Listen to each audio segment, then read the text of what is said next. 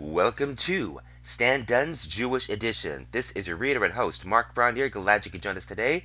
Hope everybody had a happy Thanksgiving. So let's get into it. We're going to start off first with, unfortunately, an obituary from the Los Angeles Times for Sunday, November 20th, 2022. Robert Clary, Holocaust survivor, Hogan's Heroes star. Actor spent 31 months in Nazi concentration camps and lost 12 family members. By Lynn Elber.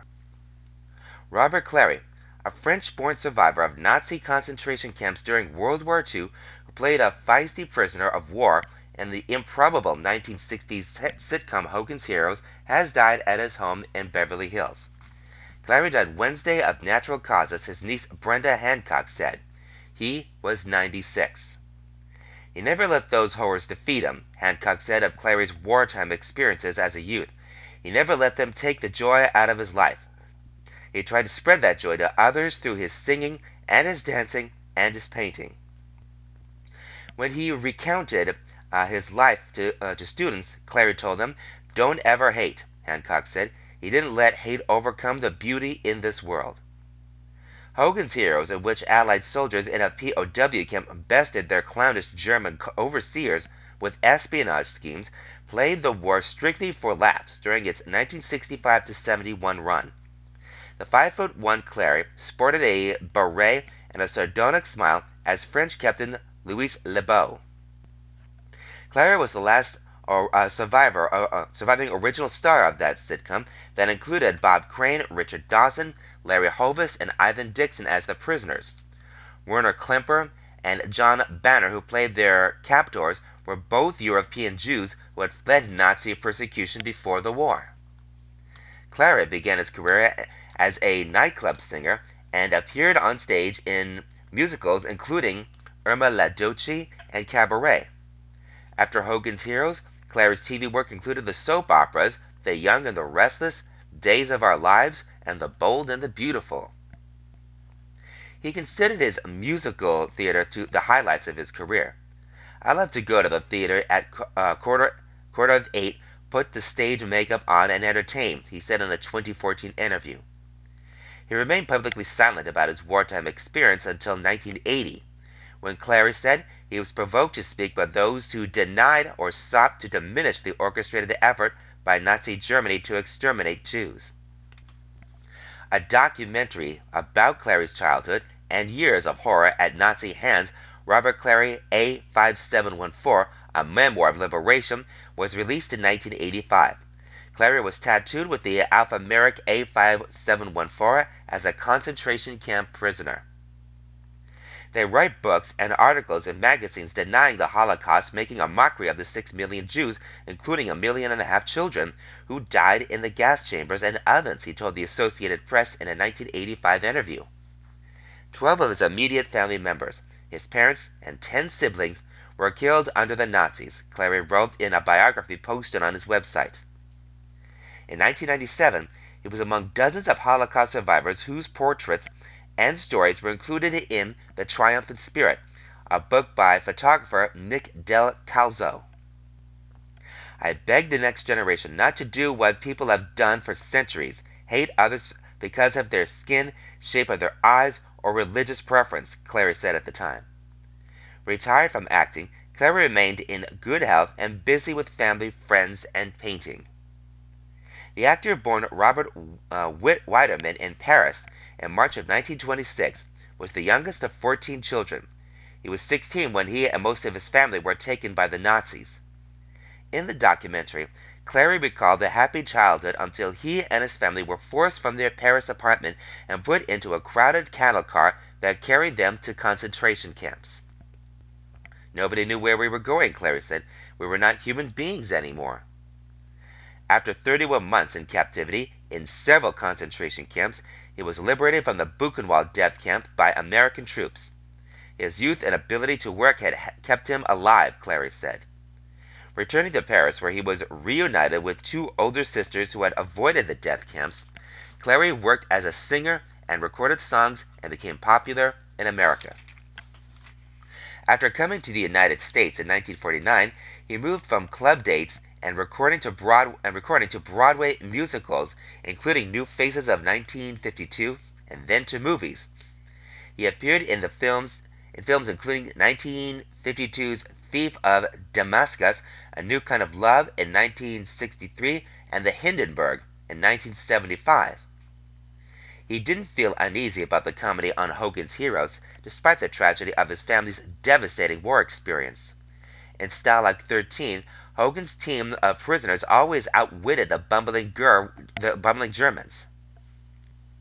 True, they were in a camp, but they were not treated the same as a concentration camp, he told the Los Angeles Times in 2013. It was a stalag. You received letters and packages. After the series went off the air, we remained close to two other actors on the show whose lives had been upended by the Nazis. German-born Klimper, who won Emmys as the officious Colonel Klink, and the Austrian-born Banner, who played the befuddled Sergeant Schultz.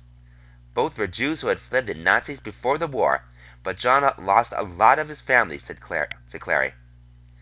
Clary married Natalie Cantor, daughter of singer Eddie Cantor, in 1965.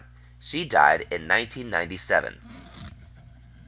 That was Robert Clary, Holocaust survivor, Hogan's Heroes star, by Lynn Elber, from the Los Angeles Times, Sunday, November 20th, 2022. I've seen nothing, I know nothing.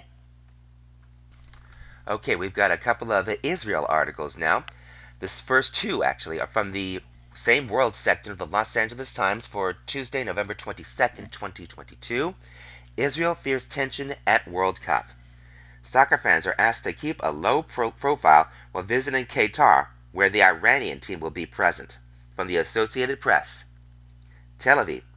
Israel is urging its citizens traveling to the FIFA World Cup this week to be less visibly Israel. The unprecedented influx of thousands of Israeli fans descending on Doha, Qatar, for the first World Cup in the Middle East has raised fears of an embarrassing diplomatic crisis between the countries with no formal diplomatic relations. Israel's warning is part of a foreign ministry campaign launched Wednesday to educate the nation's soccer fans about laws and customs in the conservative Muslim country. The campaign website, in Hebrew and Arabic, outlines a potential minefield awaiting Israeli tourists, who don't have a reputation for being discreet, in Qatar, a country that criminalizes homosexuality, bans drugs, and restricts alcohol consumption.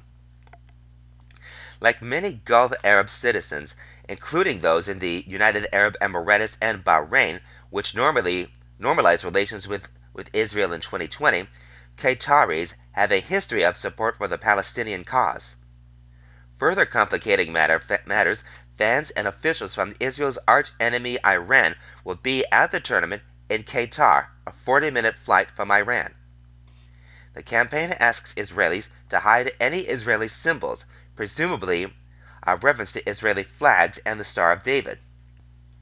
The Iranian team will be in the World Cup, as we estimate that tens of thousands of fans will follow it, and there will be other fans from Gulf countries that we don't have a diplomatic relationship with, said Lior Haddad, a senior Israeli diplomat.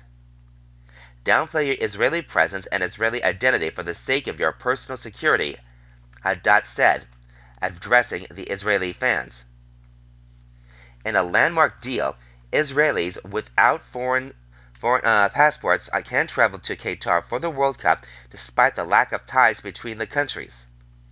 Qatar announced last week that it will allow direct flights from Tel Aviv to Doha for Israelis, as well as for Palestinians from the West Bank and Gaza, whose ability to travel depends on Israeli government approval. As part of the agreement, Qatar will permit Israeli diplomats through a private travel company to provide consular support to Israelis during the tournament. The diplomats left for Qatar on Wednesday. Nearly 4,000 Israeli and 8,000 Palestinian fans have an entry visa to Qatar for the tournament. The ministry expects as many as 20,000 Israelis could ultimately attend the World Cup. Soccer is something many Israelis see as essential, Halat said. We are getting ready for the many Israelis who will show up, and at least some of them who will need our help. When it comes to LGBTQ Israeli fans attending the tournament, the Foreign Ministry website has curt advice: not in public. The website also warns against public drunkenness, which is illegal in Qatar. During the World Cup, alcohol will be available only in designated areas such as hotels and special fan zones. The campaign also offers tips to Israelis struggling to find accommodation because of the tight squeeze in the tiny emirate. It cautions against bringing prohibited drugs, including cannabis, getting into brawls, and using foul language, all of which can have legal repercussions in Qatar. Israeli officials expressed hope that a positive, hassle-free Israeli presence in Qatar could advance Israel's ambitions to further integrate into the region after the normalization deals with two of Doha's Gulf Arab neighbors. We very much hope things will go smoothly, Highlight said. That was Israel fears tension at World Cup from the Associated Press. Another little article here is called Court, Netanyahu was defamed, also from the Associated Press. Jerusalem. Former Israeli Prime Minister Ehud Olmert defamed his successor Benjamin Netanyahu and must pay damages to Netanyahu and his family, a court ruled Monday. The high-profile defamation suit kicked off earlier this year, pitting Olmert, the only Israeli prime minister to ever go to prison, against Netanyahu, the country's longest-serving leader, who was ousted from the premier's office last year but is on the verge of returning to it. Netanyahu sued Olmert for remarks made in 2021 after a series of inconclusive parliamentary elections. At the time, Netanyahu refused calls to step down while on trial for corruption charges. The Tel Aviv Magistrates Court dismissed Olmert's claim that he was expressing an opinion in good faith when he said that Netanyahu exhibited crazy behavior and that his wife and son have suffered from mental illness. The court ruled that Olmert's remarks on Democrat TV in April 2021 constituted defamation of character and ordered him to pay damages of about $18,000 to Netanyahu and his family, as well as legal costs. Olmert can appeal the decision. That was Court, Netanyahu was defamed, from the Associated Press. All from the World section of the Los Angeles Times, Tuesday, November 22nd, 2022. Okay, now we move on to an opinion article here from the opinion section of the Los Angeles Times, Sunday, November 20th, 2022. Israel to Berkeley to Twitter. When one group of law students sought to exclude certain speakers, an internal dispute swirled into a huge online debate. By Erwin Chemerinsky. The great complexity of free speech issues on campus was revealed this semester at Berkeley Law School. How are the free speech rights of a student group not to invite speakers with particular views to be balanced against the desire to have all viewpoints expressed and have no one feel excluded? Although the legal and constitutional answers are relatively straightforward, dealing with it within an institution is a different matter, especially on deeply divisive questions that end up mobilizing the social media outrage machine with all of its distortions and background of menace. Here is what happened. In August, a law student group at Berkeley Law, the Law Students for Justice in Palestine, asked other student groups to adopt a bylaw excluding any speaker who expressed and continued to hold views of host, sponsor, promote events in support of Zionism, the apartheid state of Israel, and the occupation of Palestine. This was very upsetting to many of our students and faculty, though the great majority were unaware of this controversy. For most Jews, including me, the existence of Israel and Zionism are as an important part of our Jewish identity, and the bylaw was felt as anti-Semitism.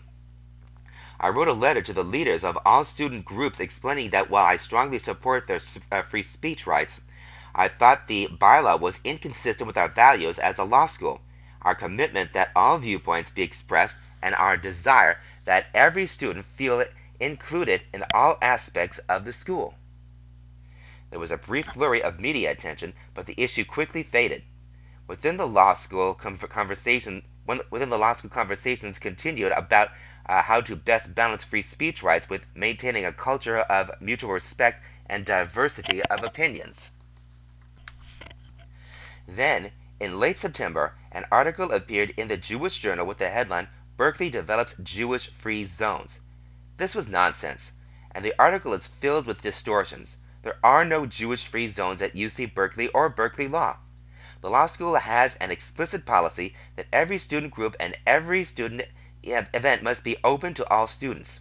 I know of no instance in which any speaker has been excluded based on religion or viewpoints about Israel. But the Jewish Journal story went viral. The image of Berkeley Law could not be further from reality. Many lamented the absence of speakers supporting Israel, never acknowledging programs at the law school and the campus such as the Helen Diller Institute for Jewish Law and the Israel Studies, which frequently host speakers and visiting scholars from Israel. What should school administrators do in this situation? Many demand that the law school adopt the position that student groups cannot exclude speakers based on their viewpoint, and that the student groups and that adopted the bylaw be punished. But this cannot be reconciled with the First Amendment or even common sense. Of course, student groups can decide what speakers to include based on their views.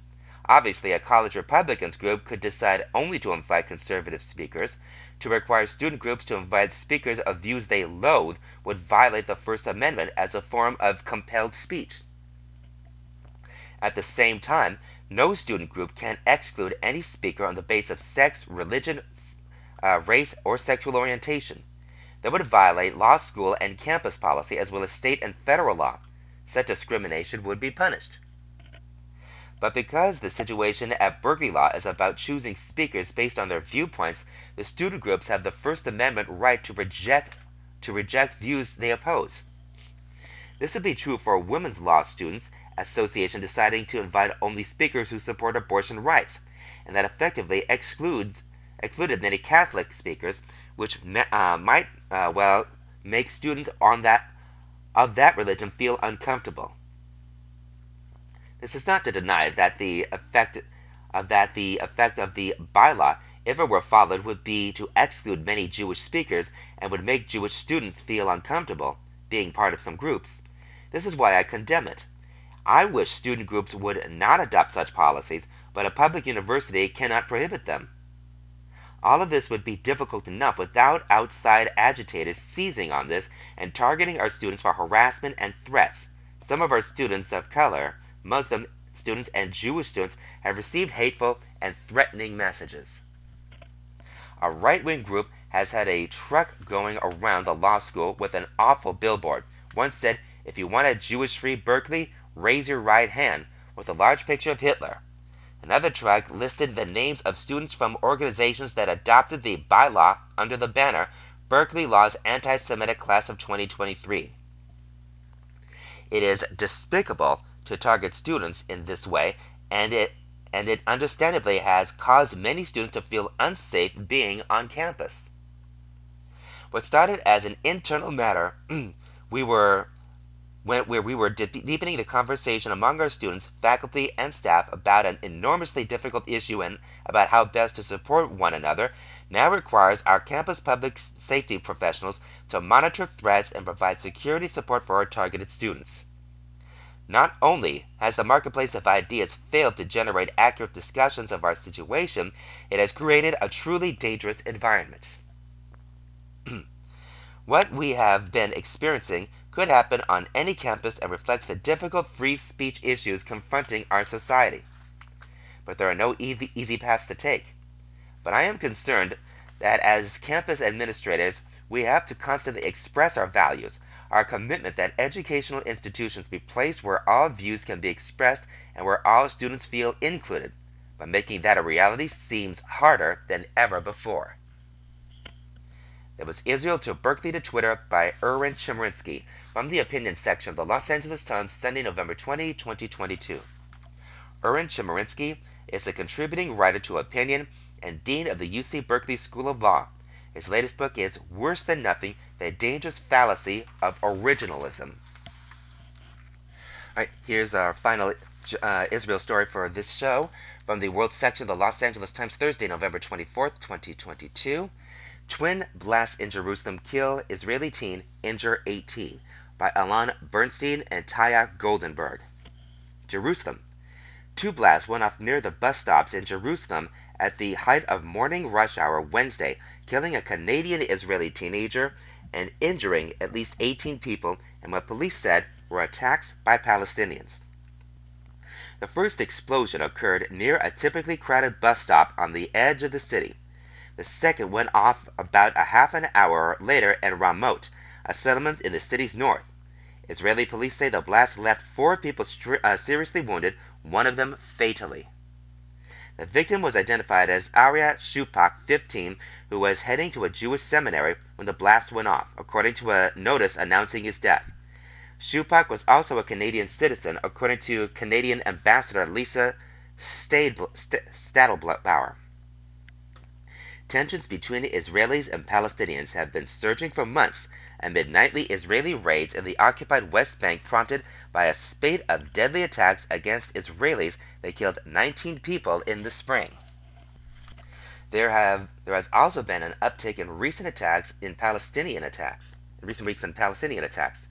Israeli troops shot dead 2 Palestinians after what Israel said was an armed attack in the occupied West Bank. The violence occurred hours after Palestinian militants stormed a West Bank hospital and carried out an Israeli citizen seeking treatment there after a car accident, according to the young man's father. The incident could further ratchet up tensions. Outgoing Israeli Prime Minister Yair Lapid said authorities would track down the attackers. They can run, they can hide, it won't help them, he said in a statement. We will punish them to the fullest extent of the law. The developments took place as former Israeli Prime Minister Benjamin Netanyahu is holding coalition talks after national elections and is likely to return to power as head of what's expected to be Israel's most right-wing government.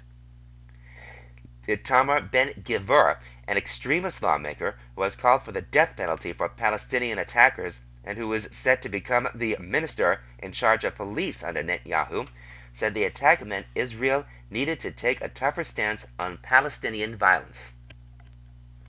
We must exact a price from terror, he said from the scene of the first explosion. We must return to be in control of Israel, to restore deterrence against terror.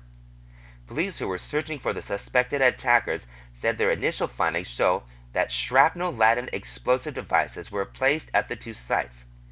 The police said it deployed additional offers to the city in the aftermath of the blasts. Video from shortly after the initial blast showed debris strewn along the sidewalks and as ambulance sirens blared. A bus in Ramot was pocked with what looked like shrapnel marks. It was a crazy explosion, Yosef Haim Gabe, a medic who was at the scene of the first blast, told Israel's Army radio. I saw people with wounds bleeding all over the place. While Palestinians have carried out stabbings, car rammings, and shootings in recent years, bombing attacks have become very rare since the end of a Palestinian uprising nearly 2 decades ago. The U.S. Embassy in Jerusalem condemned the violence, as did the European Union's ambassador Dmitry Tanchev. The Islamic militant group Hamas, which rules the Gaza Strip and once carried out suicide bombings against Israelis, praised the attack perpetrators but stopped short of claiming responsibility. The occupation is reaping the price of its crimes and aggression against our people, Hamas spokesman Abd al-Latif al-Qunua said. Israel said that in the response to the blast, it was closing 2 West Bank crossings to Palestinians near the West Bank city of Jenin, a militant stronghold. In Jenin late Tuesday, militants entered a hospital and removed the Israeli teen wounded in a car accident. The young man, 17, was from Israel's Druze minority. His father, who was in the hospital room with him, said the militants disconnected him from hospital equipment and took him. The Israeli military said the teenager was already dead when he was taken. It was something horrendous. It was something that was inhumane, Hussam Pharaoh told the boy's father told Israel's news site Enet. He was still alive and they took him in front of my eyes and I couldn't do anything. A Druze community leader told Enet that talks were underway on the body's return to the family. Lapid said the militants would pay a heavy price if the body was not returned. Palestinian officials either declined to comment or did not respond to requests for comment. More than 130 Palestinians have been killed in Israeli-Palestinian fighting in the West Bank and East Jerusalem this year, making it the deadliest since 2006. The Israeli army said most of the Palestinians killed have been militants, but stone-throwing youths protesting Israeli army incursions and others not involved in confrontations have also been killed. At least 8 Israelis have been killed in the most recent wave of Palestinian attacks. The Israeli military said Wednesday that Palestinian gunmen opened fire on forces escorting worshippers to a controversial shrine in the West Bank city of Nablus overnight. The troops fired back, killing 2 people. That was twin blasts in Jerusalem kill Israeli teen, injure 18, by Alan Bernstein and Tia Goldenberg from the World section of the Los Angeles Times, Thursday, November 24, 2022. Bernstein and Goldenberg write for the Associated Press and reported from Jerusalem and Tel Aviv, respectively. AP writers Isaac Sharp in Jerusalem, Eleanor H. Reich in Tel Aviv, and Jalal Betwedel in Ramallah, West Bank, contributed to this report.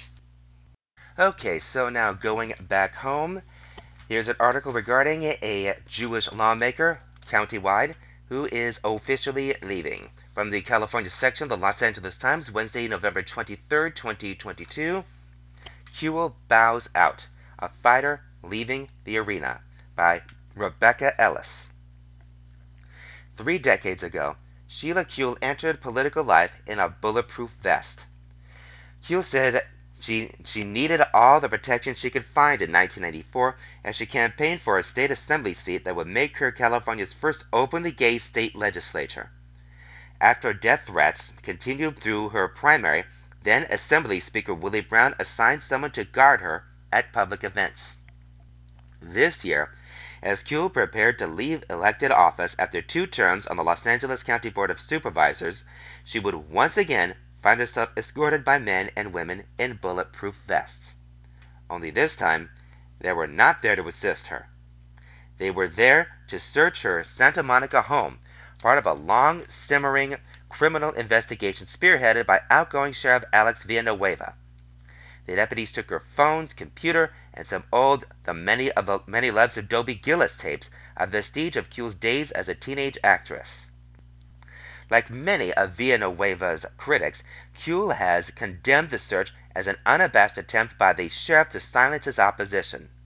But the longtime politician said she also saw it as an oddly fitting bookend to her 28 years in public office. My very, very best friend Tori Osborne actually summed it up the best, Kuehl said in an interview referring to her senior strategist. She said, "You started your political career fighting bullies. You've ended your political career fighting bullies." The 81-year-old supervisor's time in the arena is now coming to a close. Tuesday's board meeting was her final as county supervisor for District 3, a sprawling 431 square mile swath of Los Angeles County that spans the San Fernando Valley and much of the coast. I feel like I have been so fortunate for these last almost 30 years in public office because I am paid to try to achieve justice. Paid, said Kuehl at a morning board session held in her honor. I can't imagine a more wonderful way to spend a work life than to be told, here's a check and a kind of a blank check, go and do good. Behind a small pile of bouquets, Kuehl addressed an intimate audience Tuesday, composed mostly of county employees and department heads. Each had been handed posters of Kuehl's face to wave.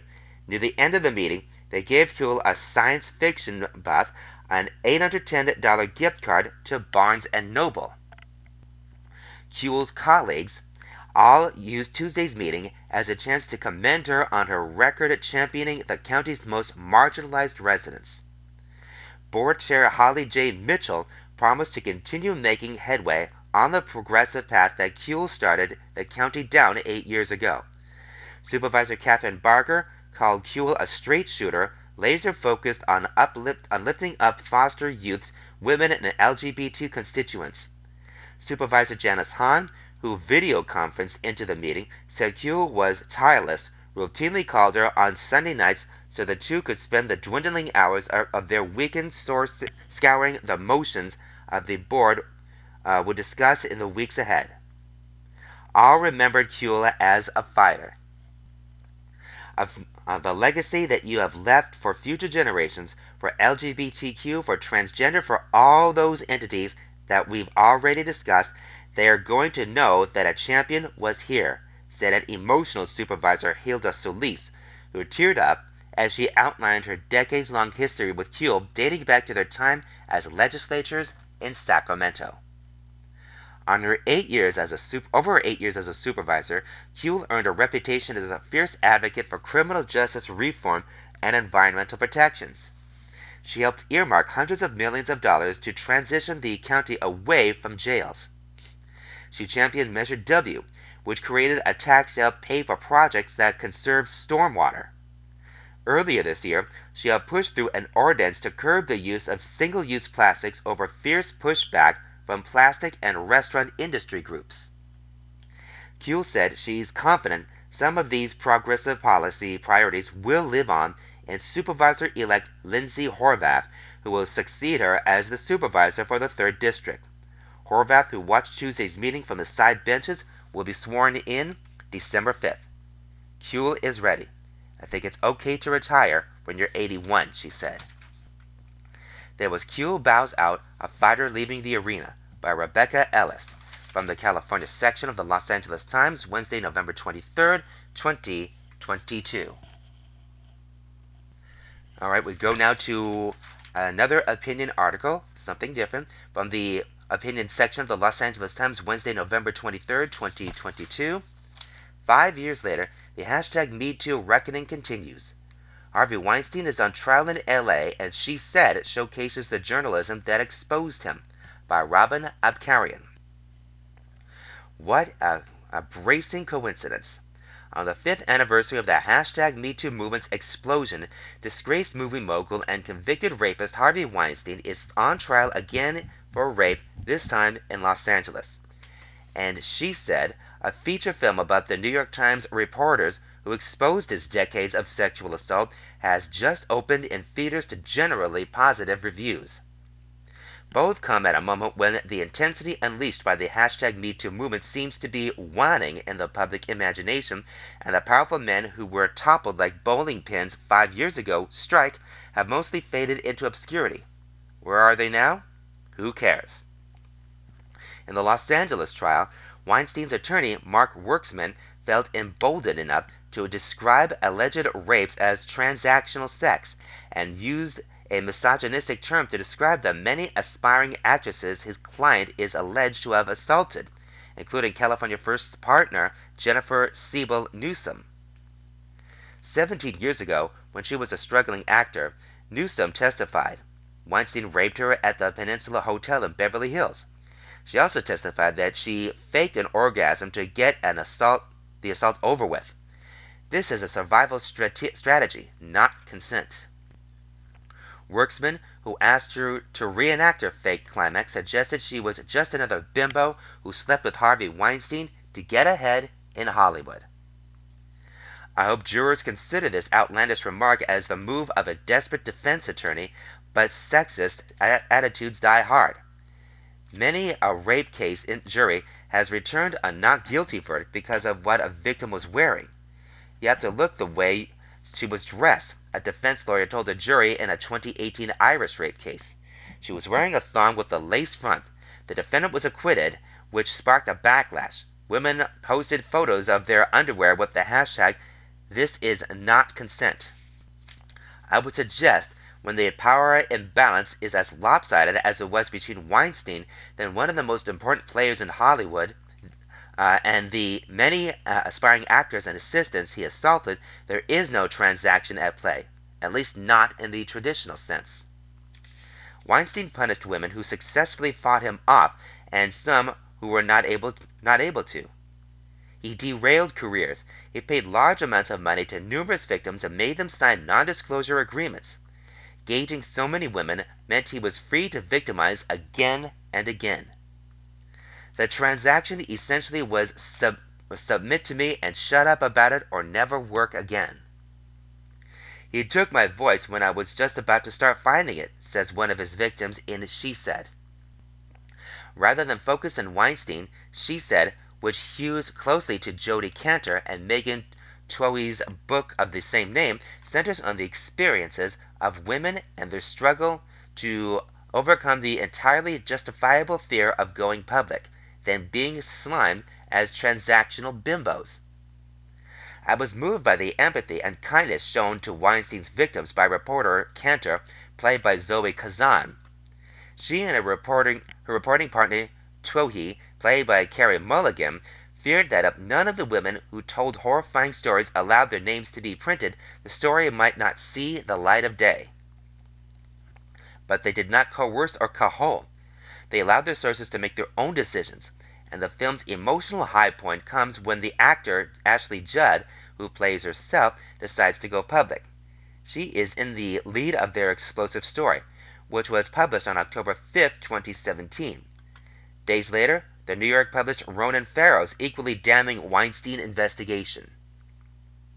Afterward, a deluge of women, at least 100 according to New York Magazine in 2020, stepped forward to say they were abused by Weinstein. One of the great results of #MeToo has been the increasing willingness of lawmakers to ban the use of non-disclosure agreements. One of Weinstein's victims, Zelda Perkins, co-founded a global anti-NDA campaign, Can't Buy My Silence. She played a crucial role in the New York Times investigation, breaking the NDA she had signed decades earlier with Weinstein. Last year, Governor Gavin Newsom signed into law a bill that bans NDAs for all forms of workplace discrimination, including sexual harassment. Many other states have done the same. A federal bill, the Speak Out Act, which bans non-disclosure clauses in employment contracts as opposed to after-the-fact settlements, was passed by both branches of Congress and awaits President Biden's signature. In practice, what laws like what Californians mean is that victims who receive settlements have the right to publicly discuss their cases. If they don't want to talk about it, they don't have to, but they no longer are subject to being gagged. It puts the power in their hands. And men, and some anyway, are reevaluating their own roles in enabling terrible workplace behavior. Last week, the Los Angeles Times published an essay by Erwin Reiter, who was the Weinstein Company's longtime executive vice president of accounting and financial reporting. A pivotal character in She Said, played by actor Zach Grenier, Reiter gave the New York Times an internal company memo that confirmed Weinstein's toxic behavior, past and present. The outrageous way Weinstein's lawyer treated Jennifer Siebel Newsom moved Reiter to write the essay. I hope that the defense's victim-blaming tactics will fail in this era, he wrote. Survivors bear enormous burdens. They should not have to speak out alone, too. Men in positions like mine can and must boulder that truth. 5 years out, it looks as though the #MeToo movement has helped the world shift on its axis. We owe those changes to dogged investigative journalists and the incredibly brave women who decide to speak truth to power, consequences be damned. That was 5 years later. The #MeToo reckoning continues by Robin Abkarian from the opinions section of the Los Angeles Times, Wednesday, November 23rd, 2022. Alright, and so now we got a few articles regarding the big story with this past week, the return of Bob Iger as the head of Disney. So let's bring you up to speed. From the Los Angeles Times, Monday, November 21st, 2021. Longtime Disney executive returns for a second act. Less than a year since his exit, Robert Iger to replace his successor Bob Chapek as CEO by Meg James and Ryan Founder. And a blockbuster development. Walt Disney Company's former longtime chief Robert Iger is returning to lead the Burbank entertainment giant. The Sunday night announcement by the Disney board, made shortly before Disney Plus began its high-profile live stream of the Elton John concert at Dodger Stadium, stunned Hollywood. The switch comes less than a year since Iger said his long goodbye after a storybook 15-year run as chief executive. Disney's board said he had agreed to serve 2 additional years as chief executive. Iger takes over for his handpicked successor Bob Chapek, who suffered a number of setbacks during his nearly 3 years as chief executive. Iger in a statement said he was thrilled to return to his longtime home. It's not clear what triggered the board's decision, but directors were said to be increasingly impatient with the company's shaky financial performance and organizational changes Chapek made at the Mouse House, insiders said. The board came to the conclusion that they were losing the heart and soul of the company, said one longtime Disney observer who was not authorized to comment publicly. This may have seemed quick, but the creative community has been saying that it was just a matter of time. The situation just wasn't tenable. Disney's marquee streaming service has grown despite intense competition, but it doesn't make money. The company recently disclosed that it has lost $1.5 billion in the July to September financial quarter on its streaming service. Businesses, including Disney Plus and investors, have been growing restless, driving down the company's stock. Chapek declared that the fourth quarter represented a peak of Disney's losses in streaming as the company prepared to raise prices and add a Disney Plus tier with advertising. Just days later, Chapek sent a memo to Disney leadership calling for cost-cutting measures, including layoffs and a hiring freeze. Disney stock has dropped more than 40% so far this year. It ended trading Friday at $91.80 after starting that year at nearly $160 a share. The company is currently valued at $164 billion. Over his career as CEO, Iger, 71, grew the company's market capitalization from $48 billion to $257 billion. Also unpopular was Chapek's reorganization of Disney in the fall of 2020 that consolidated power under a business executive, Kareem Daniel, and stripped away much of the financial decision-making by high-level creative executives. The change fostered resentments because some of the executives felt their creative autonomy was taken away, according to several Disney insiders who were not authorized to speak publicly. In fact, Iger and Chapek were feuding for much of last year, with Chapek feeling that Iger's long shadow and extended farewell, he remained as chairman until December, was not allowing him to run the company as he saw fit, according to people knowledgeable of the situation. We thank Bob Chapek for his service to Disney over his long career, including navigating the company through the unprecedented challenges of the pandemic, Susan Arnold, Disney's chairman of the board, said in a statement. The board has concluded that as Disney embarks on an increasingly complex period of industry transformation, Bob Iger is uniquely situated to lead the company through this pivotal period.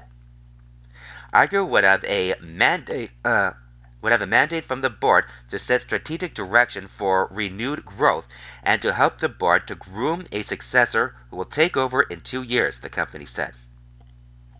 The CEO shuffle was stunning because it came 5 months after the board extended Chapek's contract an additional 3 years, citing his strong leadership during the pandemic. But the industry has become more tumultuous since last spring. Media companies throughout the industry are worried about a potential recession, and advertising commitments have softened, a troubling harbinger for more choppy waters ahead.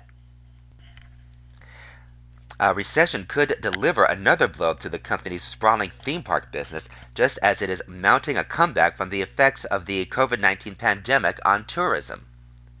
Chapek's leadership had been under a microscope after a series of controversial moves and missteps, including a legal battle with star Scarlett Johansson. In 2021, when she accused Disney of cheating her out of box office bonuses from Marvel's Black Widow by releasing it on Disney Plus for a $30 charge at the same time as its theatrical release. The lawsuit was later settled, but the dispute brought unwelcome publicity to Disney and its leadership. Most contract disputes are resolved through negotiation or arbitration, not through litigation. Then there was a public spat this year with Florida Governor Ron DeSantis, which prompted the governor to target laws that favor Disney's business in the state. Chapek also fired the polished head of Disney's vast television unit, Peter Rice, without providing a clear reason why. Less than 2 weeks ago, Chapek signaled that deep cost-cutting was coming to Disney, further rattling the beleaguered troops. An Indiana native, Chapek became chief executive after a long career at Disney, overseeing divisions including home video, consumer products, and theme parks. I'm deeply honored to be asked to again lead this remarkable team with a clear mission focused on creative excellence to inspire generations through unrivaled, bold storytelling, Iger said Sunday in a statement. I am extremely optimistic for the future of this great company and thrilled to be asked by the board to return as its CEO. Iger made his mark on the company with several key gambles that paid off handsomely. In 2006, Iger and Disney led Disney to buy Pixar Animation Studios from Steve Jobs in order to rescue Disney's flagging animation business. That deal was followed by the 2009 deal to purchase Marvel Entertainment, which has resulted in a virtually unbroken streak of box office winners, produced by Kevin Feige. In 2012, Disney bought Lucasfilm from George Lucas and relaunched the Star Wars film franchise with a new trilogy. Disney and its incomparable brands and franchises hold a special place in the heart of so many people around the globe, most especially in the hearts of our employees, whose dedication to this company and its mission is an inspiration, Iger said. Iger may have departed as executive chairman at the end of 2021, but his presence continued to loom over the company. The industry hung on his every word as he opined on the state and future of entertainment and media at industry conferences, making it seem that his retirement had never really taken hold. Speaking at the Code conference in September, Iger sent ripples through the TV business when he declared traditional cable and satellite TV is marching toward a great precipice and it will be pushed off. He also gave a glum prediction for the theatrical movie business, saying he didn't think box office would ever return to pre-pandemic levels. That was longtime Disney executive returns for a second act by Meg James and Ryan Founder. From the Los Angeles Times, Monday, November 21st, 2022. Okay, first follow-up article from the Los Angeles Times for Tuesday, November 22nd, 2022. Behind the swift ouster of Disney's CEO. Bob Chapek's contract was extended in June. 5 months later, he's out. What happened? 5 months ago, Bob Chapek seemed firmly in control. Walt Disney Company's board of directors in June extended Chapek's contract as chief executive of the legendary company for an additional 3 years, noting his leadership was key to keeping Disney on the successful path it is on today.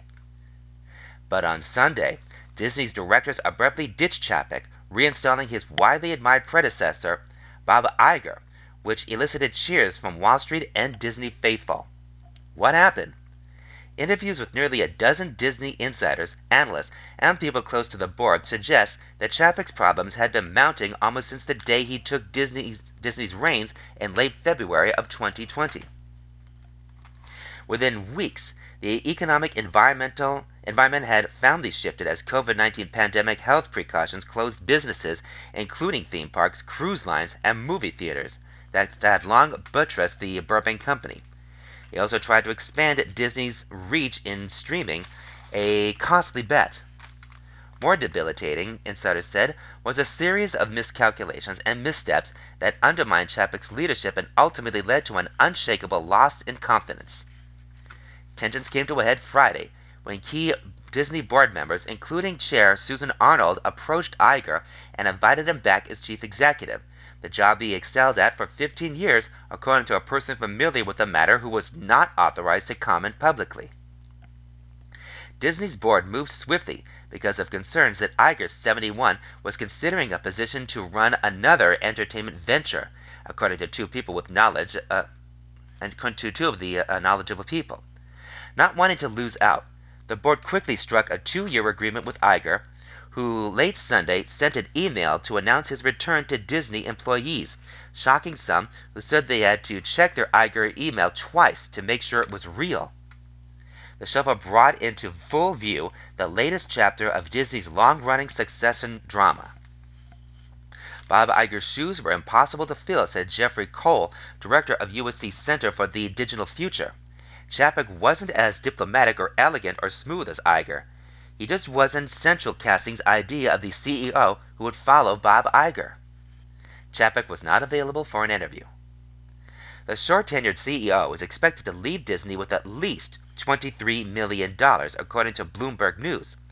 His contract, which had been scheduled to run to mid-2025, entitled him to collect a salary for the full duration of his agreed-upon term. Chapek will also collect his Disney pension. He's worked at the company nearly 30 years, and if Disney stock recovers, he could reap even more. Chapek, 62, rose through the ranks, working in the company's home video division during the era of VHS tapes and rising to lead its consumer products unit and later its theme parks business.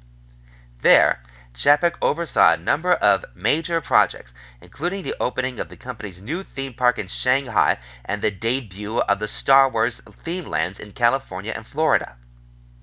Several executives who worked for him described him as a well-meaning, focused on streamlining the company to succeed in a more challenging environment.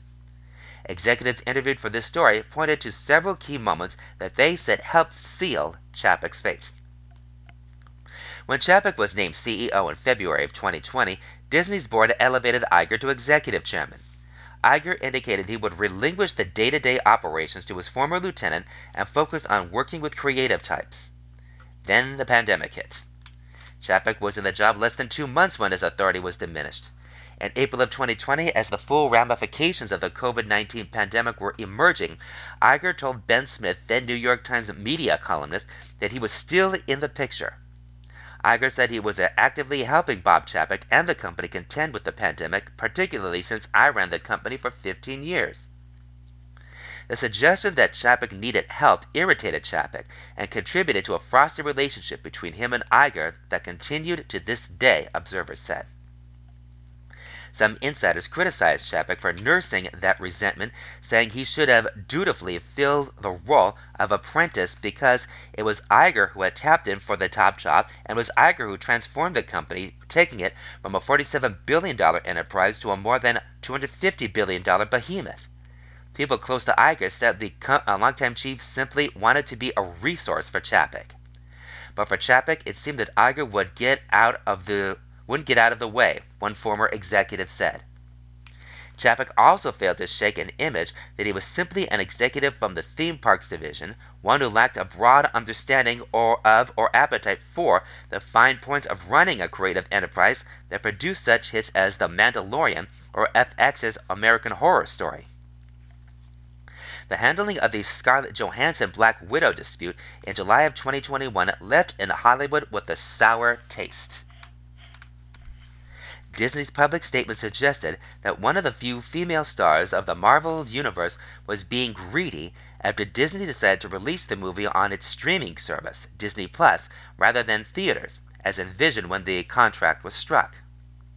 Hollywood agents, producers, and some executives in the company chafed at Johansson's treatment and the lawsuit that followed, an embarrassment for a company that had long prided itself for talent relations.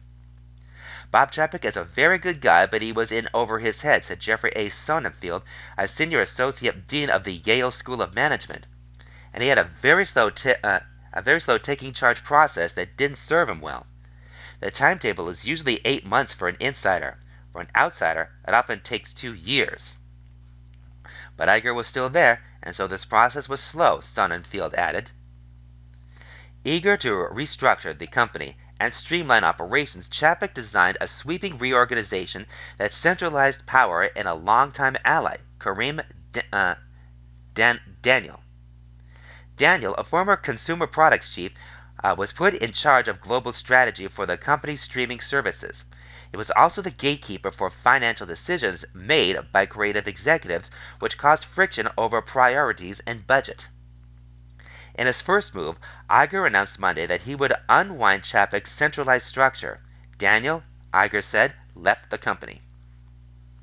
Iger was executive chairman for 22 months of Chapek's reign.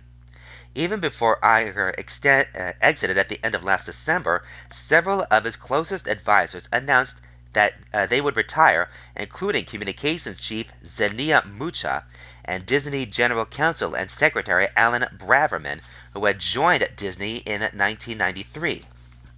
Chapek brought in a former BP oil executive, Jeff Morrell, as his new communications and government relations chief. Morrell, a former Pentagon press secretary who also worked as a journalist at ABC News, also had a large portfolio, and he tried to manage the company's response to Florida's parental rights and education law, which critics derisively nicknamed "Don't Say Gay" legislation. After weeks of staying silent on the legislation, Chapek reversed course and condemned the bill, handing Florida Governor Ron DeSantis a win. The governor blasted Disney, saying Florida would not bend to a woke company. DeSantis moved to have Disney's special self-governing status near Orlando revoked. He pulled something off that very few people could have done. He managed to offend both the DeSantis and MAGA crowd and also the civil liberties crowd, Sonnenfeld said. It was handled so badly that he alienated both communities. Morrell lasted just 3 months. 6 weeks later, in a move viewed as an effort to consolidate his power, Chapek summoned Disney's powerful head of television, Peter Rice, to his office and fired him, saying he wasn't a good fit. Rice had joined Disney as part of the 2019 takeover of much of Rupert Murdoch's Hollywood holdings, but Disney insiders said Chapek felt Rice had undermined him. He was frequently mentioned as a possible successor should Chapek get the boot. Disney's board supported Chapek and gave him a new 3-year deal, just days before Netflix reported a loss in customers, a seismic jolt to the industry. Suddenly, Wall Street was less enamored with the heavy losses media companies industry-wide were incurring to build their own streaming services. Activist shareholders began criticizing Chapek and his decisions, even suggesting that Disney sell ESPN. The final straw came this month when Disney started its fiscal fourth quarter earnings call, with analysts touting the wonders of the company, only to reveal that Disney had lost $1.5 billion on its streaming services, including Disney Plus, and the company might miss subscriber projections if a recession occurs. Chapek's next move was to announce cost-cutting and layoffs, alarming employees.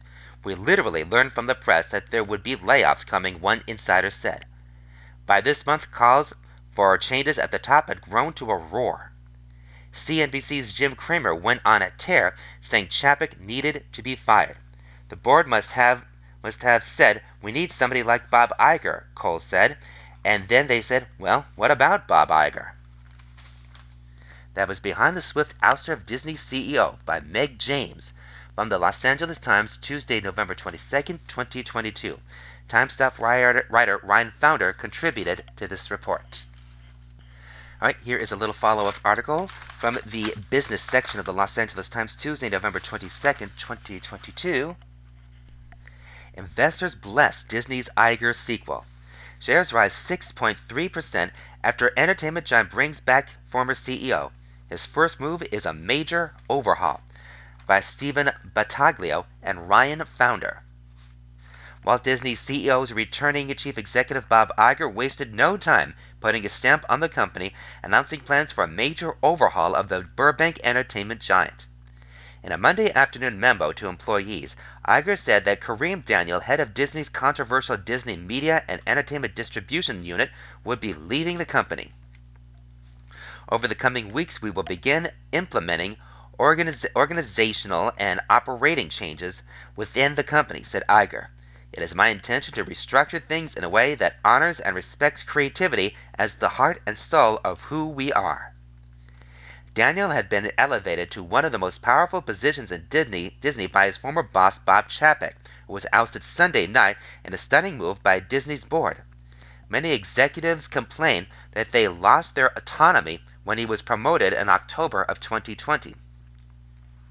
So far, Wall Street has supported the dramatic leadership change inside America's most famous entertainment company. Shares of Disney surged Monday on the news that Iger is returning as chief executive. They closed up $5.78 or 6.3% at $97.58.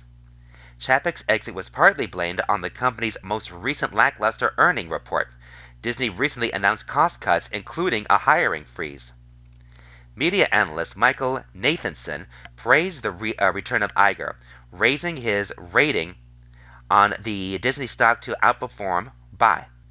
He stuck with the streaming vision that was backwards, that was driven by subscriber growth and not profitability, Nathanson told CNBC on Monday.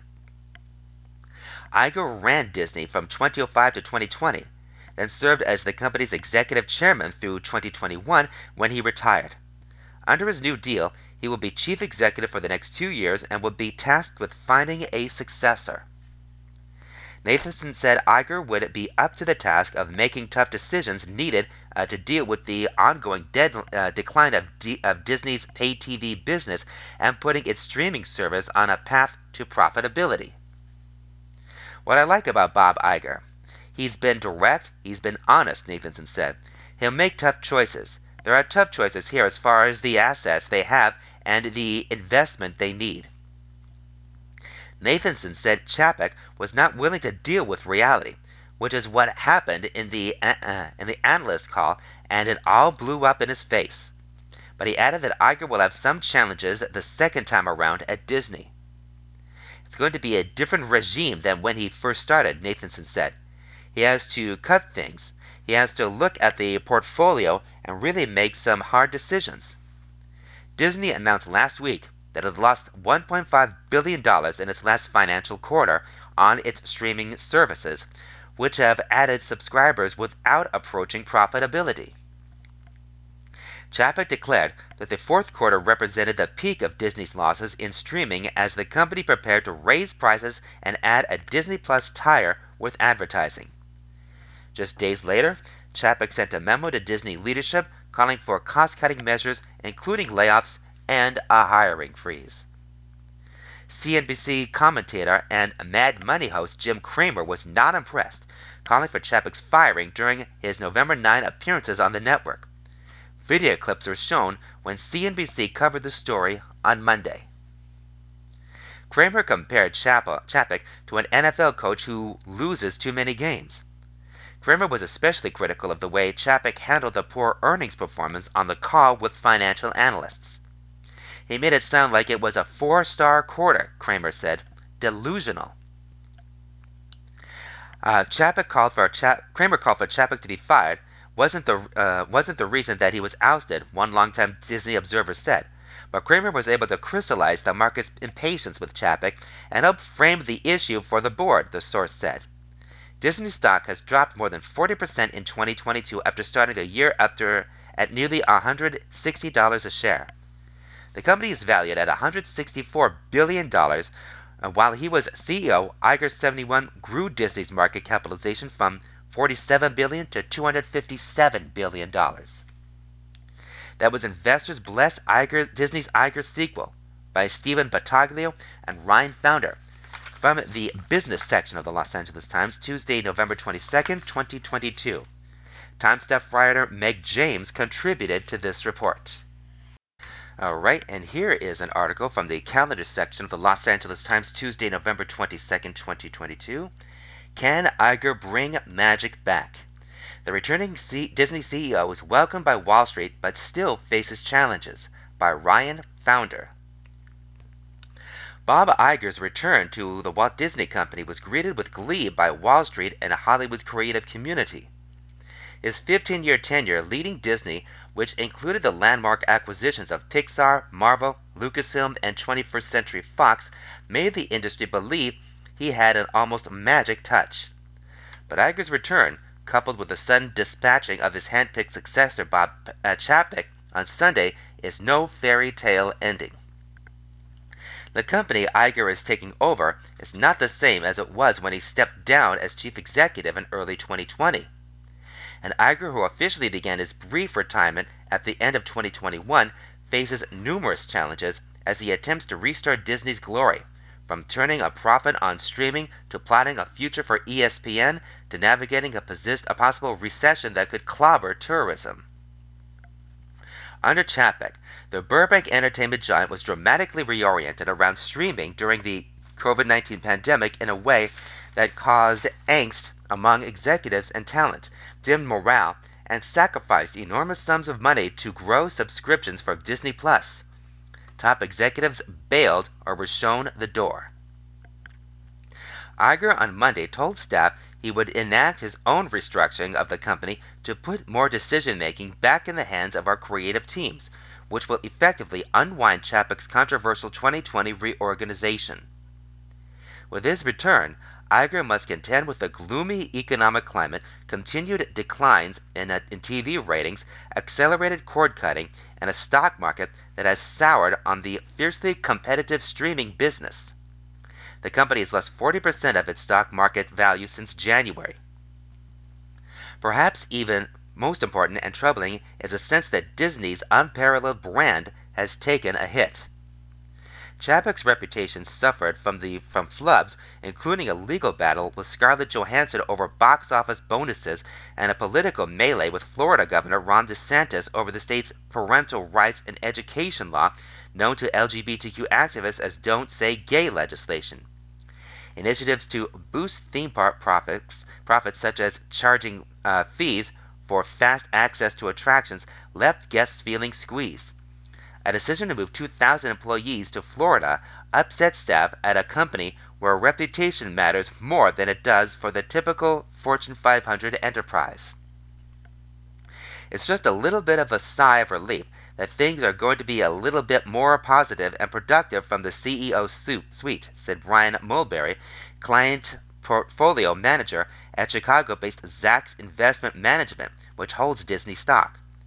It's a very difficult time for Bob Iger to step back in, but to be completely candid, I don't know that anybody else would be better at this moment in time. Disney did not make executives available for comment. That no one, including Disney's board of directors, had yet identified another executive to lead Disney is its own problem, analysts said. Disney's board of directors said on Sunday that Iger would return to the CEO job for 2 years, during which he would groom a successor. The board has concluded that as Disney embarks on an increasingly complex period of industry transformation, Bob Iger is uniquely situated to lead the company through this pivotal period, said Susan Arnold, Disney's chairman, who will keep that title, in a written statement. Iger struck a reassuring tone in his first email to staff Sunday. I know this company has asked so much of you during the past 3 years, and these times certainly remain quite challenging. But as you have heard me say before, I am an optimist, he said. Iger himself took over from Michael Eisner in 2005 during a period of major turmoil for the company. Iger delayed his own retirement multiple times, passing over potential successors like former Chief Operating Officer Tom Staggs before settling on Chapek, known to be a skilled business operator and a 3-decade Disney veteran. If not a visionary leader, Disney typically promotes from within, and there are few, if any, people who could credibly take the mantle from Iger. One question is how Iger will unwind controversial changes that Chapek made to the company during his not quite 3 years at the top. In a key early move, Chapek put his mark on Disney with a restructuring that concentrated power under a team led by Kareem Daniel, a longtime Chapek deputy. Daniel's unit, known as Disney Media and Entertainment Distribution, or DMED, pronounced DMED, held enormous influence, deciding which projects would go to Disney Plus, Hulu, theaters, or Disney's broadcast and cable channels, including ABC and Freeform. That decision was supposed to accelerate the company's shift to streaming, but it mainly caused internal friction and resentment from leaders who felt that their autonomy was slipping away. Iger wasn't in favor of the reorg, and creatives hated it, said Rich Greenfeld, an analyst at Lightshed Partners. In one of his first acts, Iger announced to DMED employees Monday that the company would be restructuring again and that Daniel would be leaving the company. It is my intention to restructure things in a way that honors and respects creativity as the heart and soul of who we are, Iger wrote. As you know, this is a time of enormous change and challenges in our industry.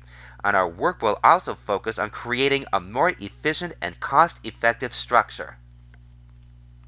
Immediately following Iger's return, producers who requested anonymity to preserve relationships began pining for the reinstatement of Peter Rice, the respected and talent-friendly former Fox executive who was fired in June. Rice, who served as chairman of television at Disney, was one of the executives who bristled under the new structure. Disney elevated Rice's former number 2, Dana Walden, to the top TV role. Rice, Walden, and Daniel did not return requests for comment.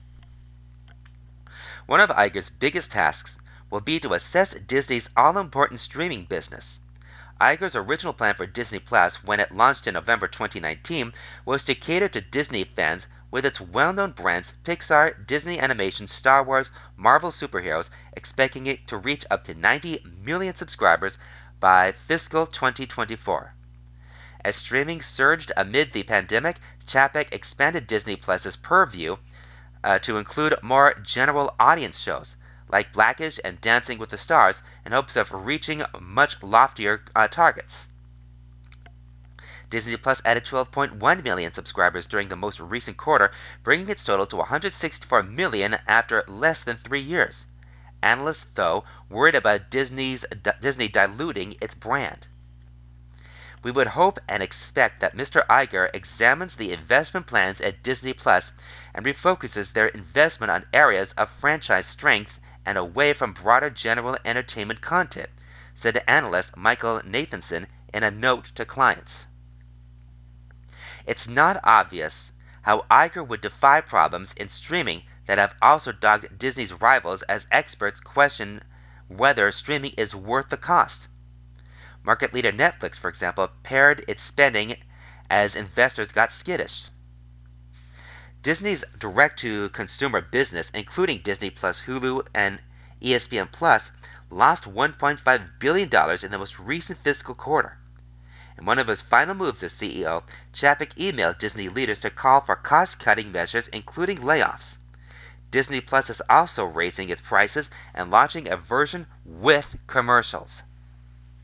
Iger picked his exit time optimally because he got the credit for subscriber growth without ever having to deliver on profitability, said Doug Kreutz, an analyst at Cowen and Company. Now he has to deliver on profitability, and that's challenging no matter who's in charge. Iger may make even more radical changes, having recently said that traditional cable and satellite TV is headed for a precipice. ESPN makes money but suffers from cord cutting and escalating costs for sports rights. But Disney has consistently rebuffed speculation that it would spin off ESPN, despite pressure from investors.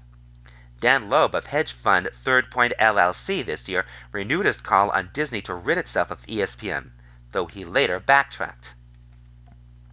Disney has to contend with a balance sheet burdened with debt from the acquisition of entertainment assets from Rupert Murdoch's 21st Century Fox, Iger's capstone to a career of splashy deal-making. He also inherits a quandary of what to do with Hulu, of which Comcast Corp still owns a third. Then there's the matter of inflation and a possible recession hurting consumer demand. What's he supposed to do? Kreutz asked. Cut costs more? Raise prices more? One thing Iger immediately brings is a sense of stability. Dealing with talent egos and political quagmires requires the kind of finesse at which Iger excelled. Disney fans feel a deep emotional attachment and sense of ownership that spans generations and national borders. The stock rose 6% to $97.56 on Monday. Stability is a huge thing, Mulberry said. Iger left a great culture that was very positive and productive, but that's not the culture that's there now. Can he resuscitate that and bring it back to that type of a feeling? If the answer is yes, and we start to see some immediate improvements in that regard, that would give us a better outlook going forward. That was Can Iger Bring Magic Back? By Ryan Founder from the calendar section of the Los Angeles Times, Tuesday, November 22nd, 2022. Time Stuff writer Meg James contributed to this report. Alright, here's another one from the business section of the Los Angeles Times, Wednesday, November 23rd, 2022. Will Bob Iger be a Steve Jobs? Take heed, Disney. The success of Apple's boomerang CEO was exception, not rule, by Samantha Masunaga. There's something to be said about a known quantity, particularly when it comes to chief executives. It worked for Apple when the then floundering computer company turned to its ousted co-founder Steve Jobs. Jobs reshaped the company and built it into a tech titan. It worked for Starbucks when the coffee chain brought back Howard Schultz and sales increased. But will the strategy of a so-called boomerang CEO work for Walt Disney Company? On Sunday, the company's board announced that former chief executive Bob Iger will be returning to lead the company for a 2-year stint. Not all returning CEOs do better the second time around. On average, companies that brought back a boomerang CEO had worse yearly stock performance, 10.1% lower compared with those with CEOs on their first go-around, according to a 2020 study published in the MIT Sloan Management Review. Reasons can include changes to the industry and the company itself since the CEO left. If a CEO had been gone for a lengthy period, it can mean coming back to a whole new company compared with the one they left, said Travis Howell, assistant professor of strategy at UC Irvine, who was a co-author of the 2020 study. In other words, past success is not necessarily predictive of a future success. In most other boomerang cases, I would say it's not the best strategy, Howell said. But, he said, Iger's actually set up better than most boomerang CEOs. He hasn't been gone that long. He still has some trust with stakeholders. Iger served as CEO for 15 years before stepping down in 2020. He served as the company's executive chairman until last year when he retired. Under his leadership, Disney acquired Pixar Animation Studios, Marvel Entertainment, and Lucasfilm, leading to big gains. Disney shares rose 5.8% on Monday after the announcement about Iger's return, but they retreated 1.4% on Tuesday. The initial stock market reaction indicates investors are pleased with the change and think Iger will make a difference, Craig Garthwaite, professor of strategy at the Kellogg School of Management at Northwestern University, said Monday. I don't think it's going to be a magical solution, though, he said. Iger, like other boomerang CEOs, will face new problems that weren't present during his last stint. For one, making the Disney Plus streaming service profitable. Streaming is much more difficult and competitive business than Disney originally thought, and Iger will have to focus much of his attention there, Garthwaite said. Disney's success is going to rise and fall by what they're able to do with Disney Plus, he said. As you think about what is success here for Disney Plus, it's both reevaluating it as a standalone entity and its contribution to total firm profitability. Also, Iger will probably face questions about the succession plan that put now former CEO Bob Chapek in charge, and the new plan he's expected to enact. Bringing back a former CEO can raise questions about a failure of succession plans or a poor job doing it, according to the 2020 study. Bringing back a CEO is kind of like calling back a plumber, said Howell of UC Irvine. You need them to come back, but you kind of have this resentment that they should have done their job right the first time. That was Will Bob Iger Be a Steve Jobs by Samantha Masunaga from the business section of the Los Angeles Times, Wednesday, November 23rd, 2022. All right, here is another one from the Los Angeles Times, Thursday, November 24th, 2022. Bob Iger's Big Challenge, Prepare Disney's Next CEO by Ryan Founder. Bob Iger faces daunting challenges in his return to lead the Walt Disney Company. What to do about ESPN, how to make Disney Plus profitable, preserving fan loyalty at Disneyland and Walt Disney World, navigating a possible recession. But the tallest order of all may be the one that Iger, 71, has struggled with for years, coaching his own replacements. Disney's board will ultimately choose that company's next chief executive, though Iger, who retired as executive chairman at the end of 2021, will clearly have an influential role in the succession process. The company on Sunday said that Iger would work closely with the board in developing a successor. That's on top of the immediate tasks required to restore Disney's glory after the sudden ousting of Iger's CEO, successor, and now predecessor, Bob Chapek. Iger and the board's previous attempts at succession planning have proved unsuccessful, with Chapek's rocky tenure being just the most recent example. Iger handpicked Chapek, a skilled operator and Disney insider of nearly 3 decades, with the idea that Chapek would execute on the strategy that Iger set in motion, which included a major pivot to streaming. A series of missteps and a disastrous fourth quarter earnings report led Chairwoman Susan Arnold to tap Iger for a hero's return. The situation has echoes of the years past. In 2015, the company appeared to be grooming Disney veteran Tom Staggs for the top job. He had been promoted to Chief Operating Officer, besting another potential candidate, then Chief Financial Officer Ray Rasulo. But instead of going with what looked to be a smooth transfer of power, Disney changed course in 2016, prompting Staggs to leave the company. It's not just an Iger problem, though. Disney has been hobbled by turbulent leadership transitions for decades, dating back to when it was still a family business. Walt Disney, the company's namesake and co-founder, sometimes fought fiercely with his brother, Roy O. Disney. After Walt died, it was up to Roy to shepherd his brother's legacy. Ron Miller, Walt Disney's son-in-law, was forced out as CEO in 1984 amid the company's flagging performance. Later, Roy E. Disney, Roy O.'s son, led a shareholder revolt with former board member Stanley Gold, leading to the early exit of Michael Eisner in 2005 after a 21-year run. Though Eisner had blessed Iger's ascent to the top, he was reluctant to leave. In the entire history of the company, there hasn't really been one smooth succession, said Jeffrey A. Sonnenfeld, a senior associate dean at the Yale School of Management. They've never been great at that part of the management equation. There are clear reasons why Disney's leadership transitions have been so hazardous. Leading Disney requires multiple skills.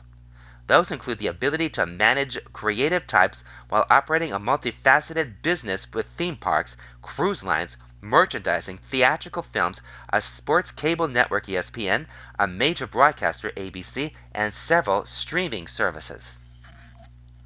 A Disney CEO also needs to stay on top of global politics and technological changes in the industry, all while demonstrating financial acumen. That's a rare combination of abilities for one person to have. Hollywood and corporate America viewed both Iger and Eisner not just as suits, but as visionaries. And Disney became only more complex under Iger, particularly after the company in 2019 acquired the entertainment assets of Rupert Murdoch's 21st Century Fox, through which it subsumed a storied film studio, a massive TV production operation, and a major stake in Hulu. The size and scope of the firm, plus persistent red ink in streaming and declines in traditional television ratings and cable subscriptions, make Disney a difficult beast for anyone to wrangle. It's a massively complex enterprise, said Craig Garthwaite, professor of strategy at the Kellogg School of Management at Northwestern University. And so part of finding a successor is finding out what's the right size of the company for that successor to run. Disney said Iger was not available for comment. This time, the board has given itself just 2 years to pick a replacement before Iger's contract ends. Identifying and developing someone in that time frame won't be easy. The company has few, if any, executives left who could step in right away. Disney has typically shied from bringing in outsiders, preferring to promote people who already understand the inner workings of the company, which has its own unique politics and ethos. Longtime Disney observers still draw lessons from the decision to bring in CAA's Michael Ovitz as president under Eisner, a disaster that resulted in a reported payout of $140 million for Ovitz after his firing. Iger's team includes multiple cable executives.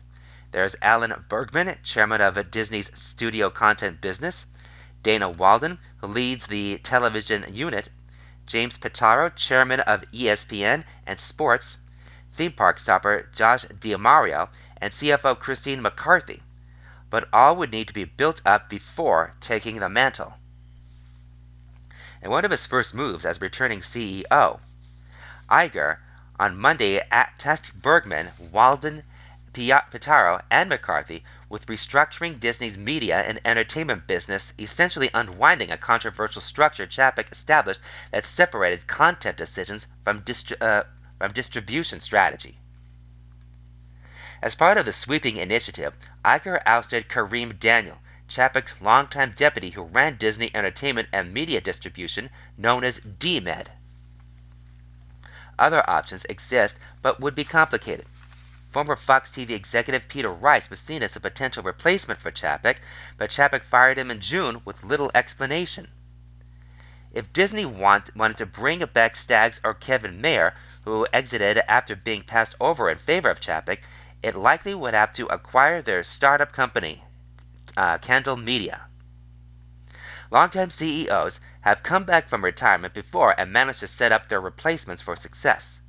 A floundering Apple turned to its ousted co-founder, Steve Jobs, to reshape the company, eventually setting the stage for Tim Cook to step in just weeks before Jobs died of cancer. Starbucks brought back Howard Schultz twice, in 2008 and as interim chief this year, before appointing Laxman Narasimhan as its next leader. Still, there's nagging questions of whether Iger will actually leave in 2 years, having delayed his retirement several times even before the Chapek swap. In January, Iger told journalist Kara Swisher that rumors of his eventual boomerang to Disney were ridiculous. "You can't go home again," he said. "I'm gone." Sonnenfeld said he thinks Iger means it this time.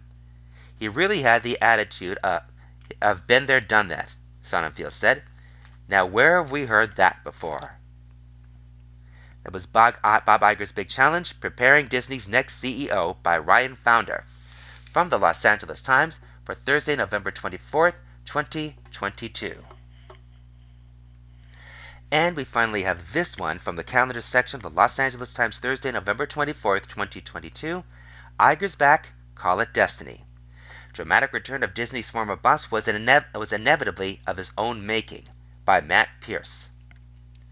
One of the basic economic arguments for why CEO pay needs to be monarchically high is that the talent pool for would-be saviors is a millimeter deep.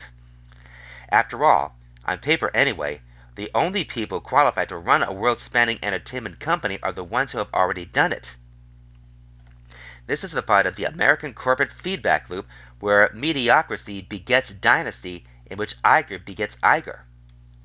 Reinstalled as chief executive after a palace coup inside the Cinderella castle over the weekend, Bob Iger, who ran Walt Disney Company for 15 years until leaving in 2020, is already sweeping away the trappings of his successor, Bob Chapek.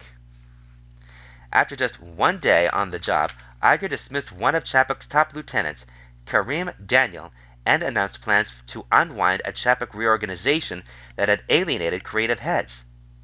"It is my intention to restructure things in a way that honors and respects creativity as the heart and soul of who we are," Iger wrote employees. The sighs of relief were practically audible, and Disney stock jumped 6.3% after the change in command. The Iger restoration has an escape from Elba cast to it, in which even stupefied competitors have to acknowledge the great conqueror's reappearance. "Ugh," Netflix chief executive Reed Hastings tweeted, "I had been hoping Iger would run for president. He's amazing." Although Iger's return shocked Hollywood watchers when the news first landed, as recently as 2 months ago, Iger was saying he didn't miss running Disney. The decision already seems inevitable in retrospect. Iger had built Disney into a behemoth during his reign, gobbling up Pixar, Marvel Entertainment, Lucasfilm, and 21st Century Fox to add the company's treasurer pile of ESPN, ABC, and its theme park business. Disney watchers had marveled at many of these deals. Yet Iger's biggest responsibility as leader was to find a successor who could master the world he created, and he failed. Thus, it is written that the great builder Iger created even the sorry conditions requiring his return. Insiders said trouble had been brewing since Chapek 62, around Chapek 62, since he took over in February 2020 and was buffeted by forces far greater than himself. There was the COVID-19 pandemic and the accompanying closures that upended American businesses, turning Disney's packed theme parks into potential pathogenic kill zones. Then Disney got squeezed between the political movements of social progressivism and right-wing reaction in Florida, where Chapek drew fire from both progressives and Republican Governor Ron DeSantis over the company's position on the so-called Don't Say Gay law in state schools. The pivot to streaming has been an especially troubling one, with the whole industry facing a crunch as cord-cutting from traditional moneymakers like TV and cable accelerates. Investors were stunned this year when Netflix lost subscribers for the first time in more than a decade. Maybe there wasn't as much profit in the business to be had as originally thought. In the last financial quarter, Paramount, Peacock, and Warner Brothers Discovery each lost hundreds of millions of dollars in efforts to expand streaming audiences. Disney's own direct-to-consumer division, which includes Disney Plus, Hulu, and ESPN Plus, lost $1.5 billion. In one of the most head-turning episodes, Disney's streaming pivot instigated a highly public scrape with Scarlett Johansson after it co-released Black Widow in theaters and on Disney Plus, potentially cutting her pay, which was tied to box office performance. Chapek said the company was trying to navigate a pandemic-era entertainment environment with artist contracts that had been negotiated years earlier, during Iger's reign. All this, and with a broader economic slowdown looming as the Federal Reserve tries to slam the door on inflation, that's a lot for any leader to deal with, not just Chapek. And then there's the fact that there's little more dangerous to new CEO's longevity than to have a respective predecessor lingering in the parking lot. Iger's delayed retirement as CEO for years, and he remained on Disney's board even after handing off the reins to Chapek. Iger's presence there as executive chairman through last December reportedly irritated Chapek, perhaps not irrationally so. One business study found that a CEO is 40% more likely to get fired when a predecessor is sitting on the board. More than 10% of the companies analyzed for the study rehired old chief executives. Even old bosses can have lean and hungry looks. Boomerang CEOs, however, have mixed records. But with recession looming and political uncertainty continuing to frack the country's state of mind, it's definitely been comeback season lately, and not just at Disney.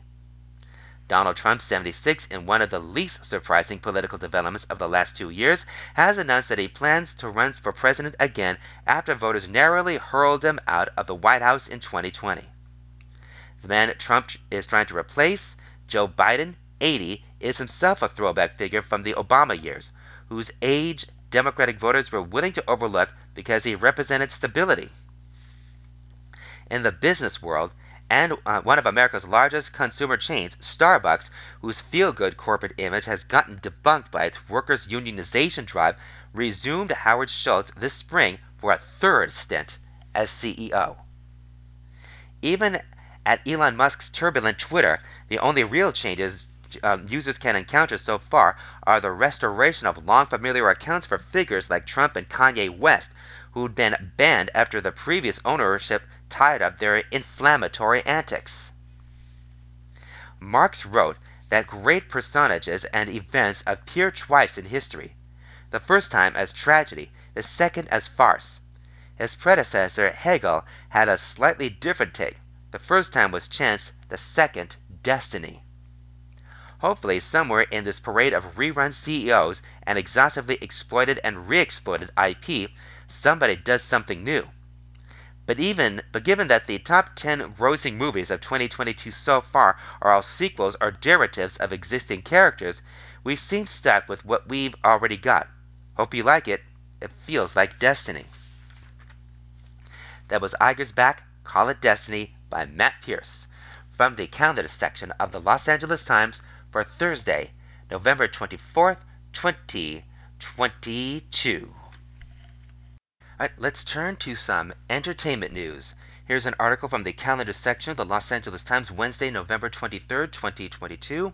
In Spielberg's image, playing the legend under his direction in The Fabelmans, No Pressure, by Josh Rottenberg. When Gabriel LaBelle landed the role of Sammy Fabelman in Steven Spielberg's autobiographical new film The Fabelmans, playing a version of the filmmaker in his teenage years, he figured he'd probably show up in the movie's second act and then disappear after a handful of scenes.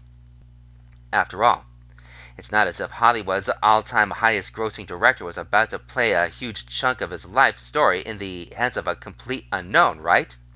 Then LaBelle received the script. I started folding the page of each scene I was in, and then I just stopped folding pages because I was in everything, the 20-year-old LaBelle said on a recent morning as he sat next to an Indiana Jones pinball machine in the game room of Spielberg's Amblin Entertainment production office. Nobody told me that. Nobody said anything. That's when nerves kicked in. You don't want to be the guy that screws up Steven Spielberg's life. The most personal introspective movie in Spielberg's long-fabled filmography, The Fabelmans, which expands to theaters nationwide Wednesday and is widely considered an Oscar frontrunner, explores the loving but dysfunctional family that shaped the filmmaker and the burgeoning passion for cinema that eventually propelled him to fame. By turns tender and bittersweet, the film centers on the disillusion of the director's parents' marriage, with Michelle Williams playing a version of his free-spirited mother and Paul Dano as a kind-hearted engineer based on Spielberg's father.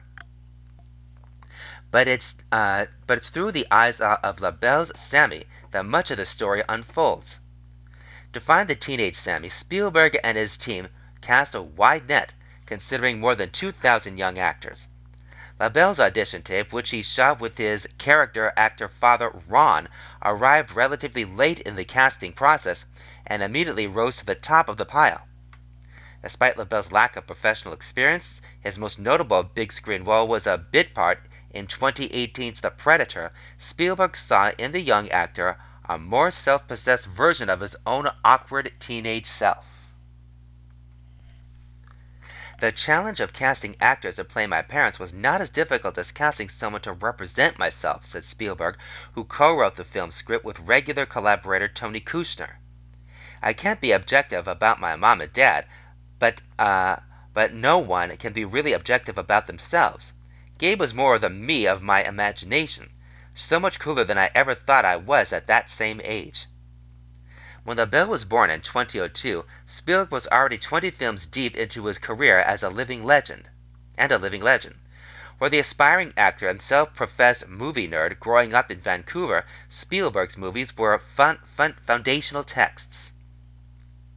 Indiana Jones, Jurassic Park, I had the toys, video games, DVDs, LaBelle said. Then as I got older, I started diving into Close Encounters, Empire of the Sun, Schindler's List, the list goes on and on.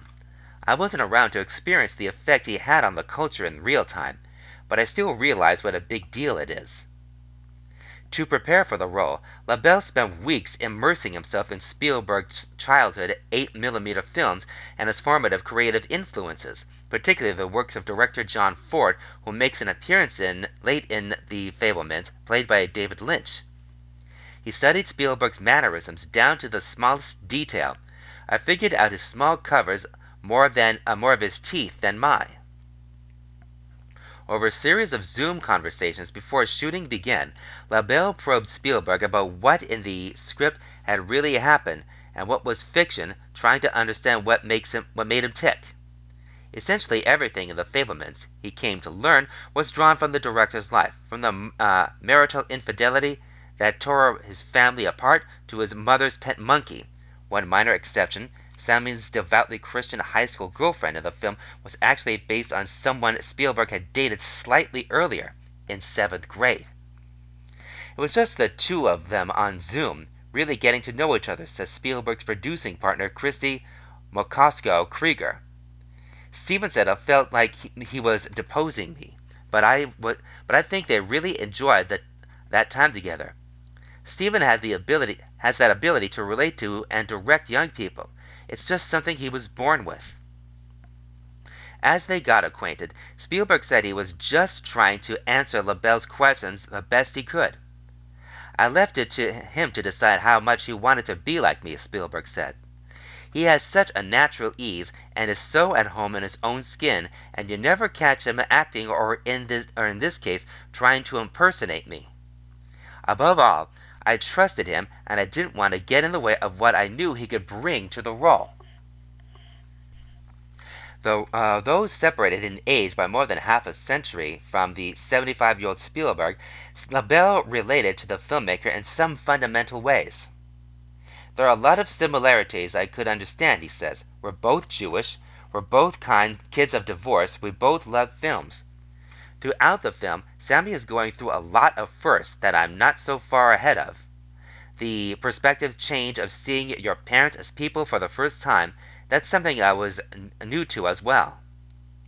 On set, LaBelle did his best to hide how intimidated he was by the far more experienced heavy hitters all around him.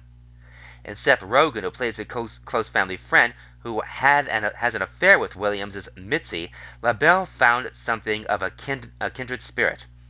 We're both curly-headed Jewish actors from Vancouver who smoked weed in high school, LaBelle says. Like, what's not to love? Rogen says he had no inkling of how nervous LaBelle was while shooting the film. Gabe was shockingly confident, Rogen says. I remember I talked to his brother at the Toronto International Film Festival premiere, and he was telling me how much anxiety Gabe was having as we were making the movie. And I was like, wow, you would have never known. It shows what a good actor he is. Since the film's premiere in September, LaBelle's life has been a whirlwind of screenings and interviews. It's overwhelming because I haven't done anything like it before, he says. I'm learning how to navigate through these awkward experiences and interactions, how to find out if someone's actually interested in what you're saying, or if they're only talking to you because they think they should. That's a lot to be put into. Indeed, it's hard to imagine a better calling card for a young actor than playing a version of Spielberg in a Spielberg film. But while LaBelle has set aside his plans of college, he is trying to stay sane and grounded. I've been spoiled rotten by this, he says. You would assume every filmmaker is going to watch this movie because every filmmaker alive has been inspired by Steven Spielberg. I don't know what I'm doing next, but I will say I have confidence that something will come. Whatever happens, LaBelle has already experienced the ultimate validation. He made Steven Spielberg cry. There were definitely moments that Spielberg got emotional on the set watching these deep memories displayed in front of him, LaBelle says. There were certain scenes that when we finished filming, we'd all just do a big group hug. It was intense, but selfishly, whenever he would cry, I thought I did exactly what he needed to help him process these things. I did my part. That was In Spielberg's Image by Josh Rodenberg, from the calendar section of the Los Angeles Times, Wednesday, November 23, 2022. It's called The Fabelmans, rated PG-13 for some strong language, thematic elements, brief violence, and drug use. Running time 2 hours 31 minutes, playing in general release. Now let's turn to a couple of articles from the Envelope section of the Los Angeles Times for Thursday, November 17, 2022. This is called Director Orders All the Sides. Noah Baumbach wanted Danny Elfman to score White Noise by tapping into his wild, rocker, gothic, and emotional elements, by Tim Grieving. Noah Baumbach had never worked with Danny Elfman before, but he'd pegged the composer well enough to think of him for White Noise. He said, Danny, I've got the perfect film for you. It's all about fear of death and how we deal with it. It's right up your alley. Based on the 1985 novel by Don DeLillo, Baumbach's film stars Adam Driver as Jack Gladney, a college professor of Hitler's studies, and Greta Gerwig as his wife Babette in an eccentric portrait of American culture in the 1980s.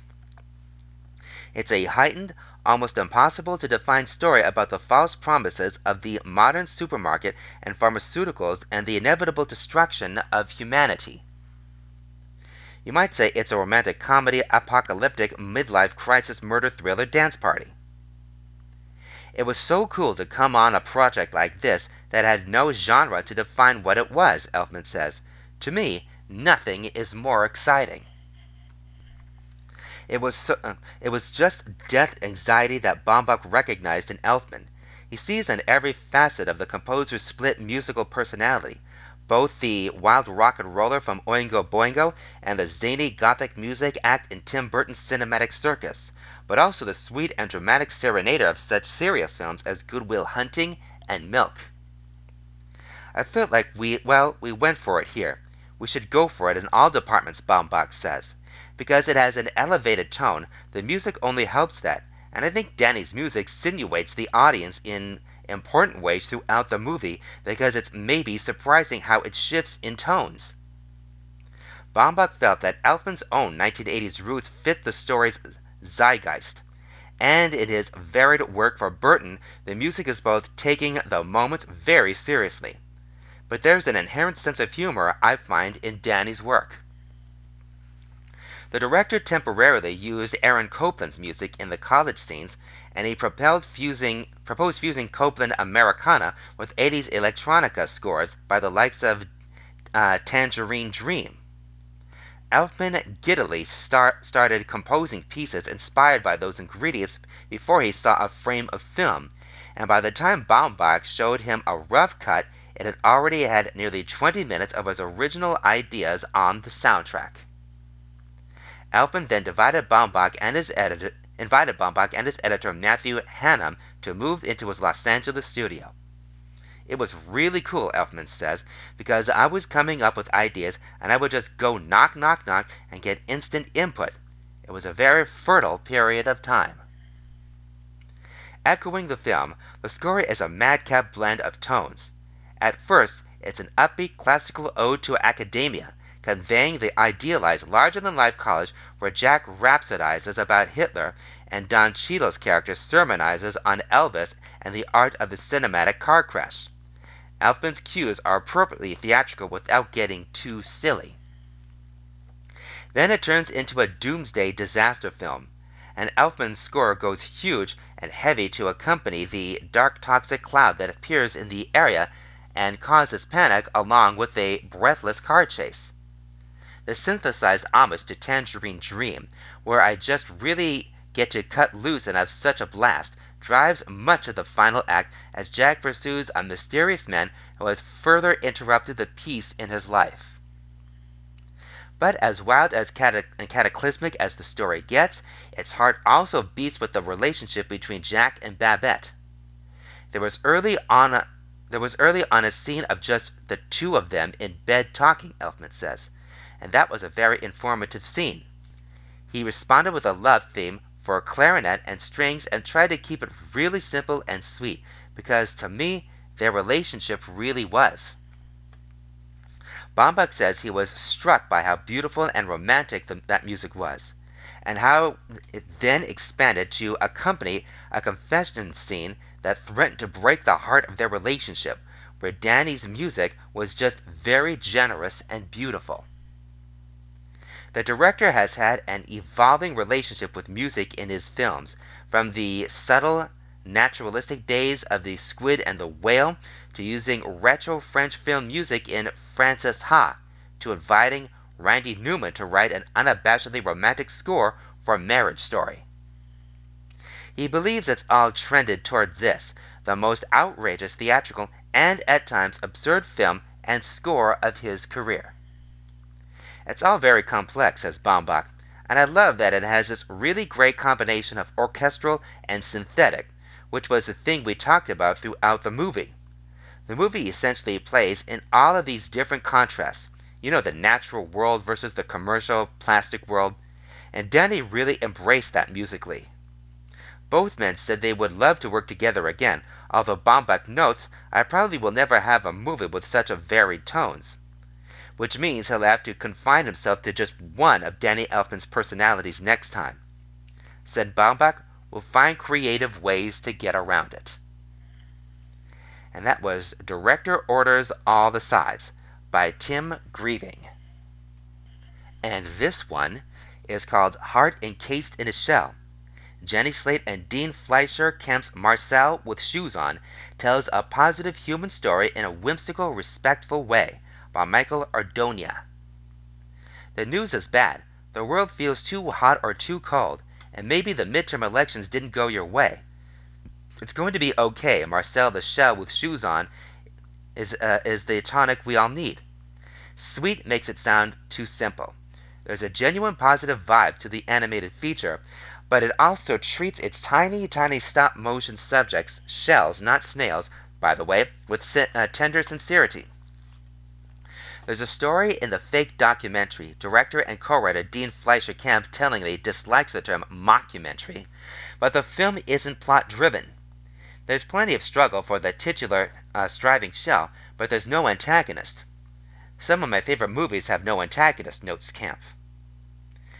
Isn't the inside of one's own mind enough of an adversary? Asked co-writer and star Jenny Slate, the Saturday Night Live and Zootopia alum, as both laugh.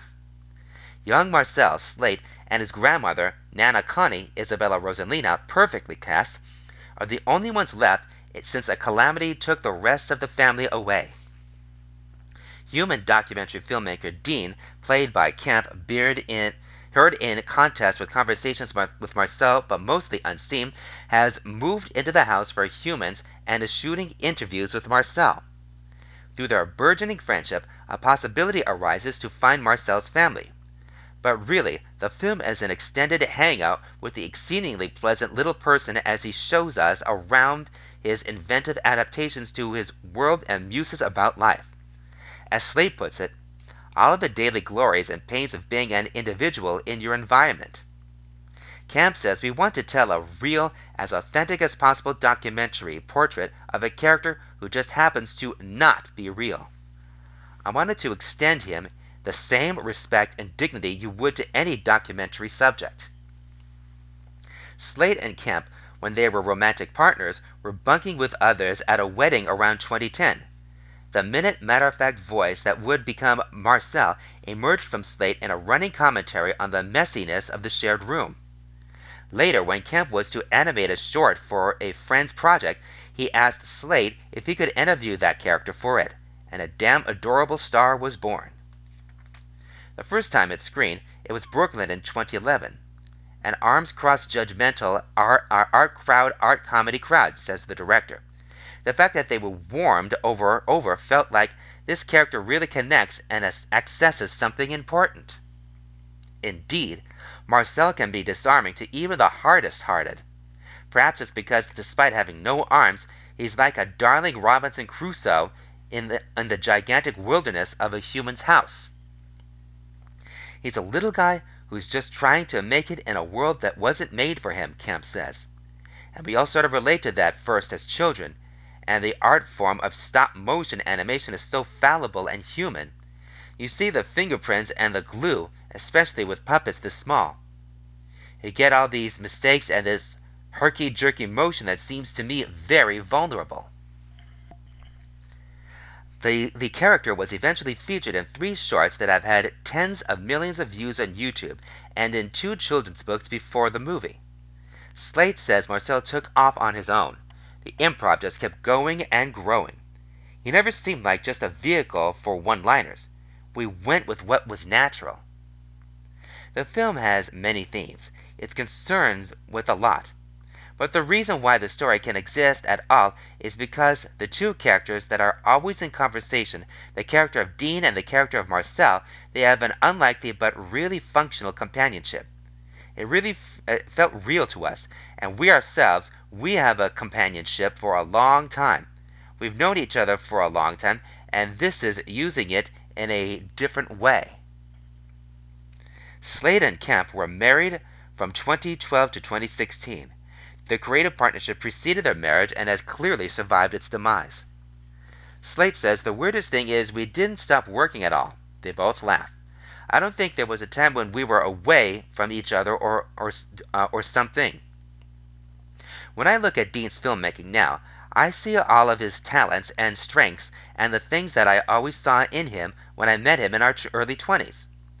One thing I'm proud of is, much like Marcel, our strength emerged and became functional in this time.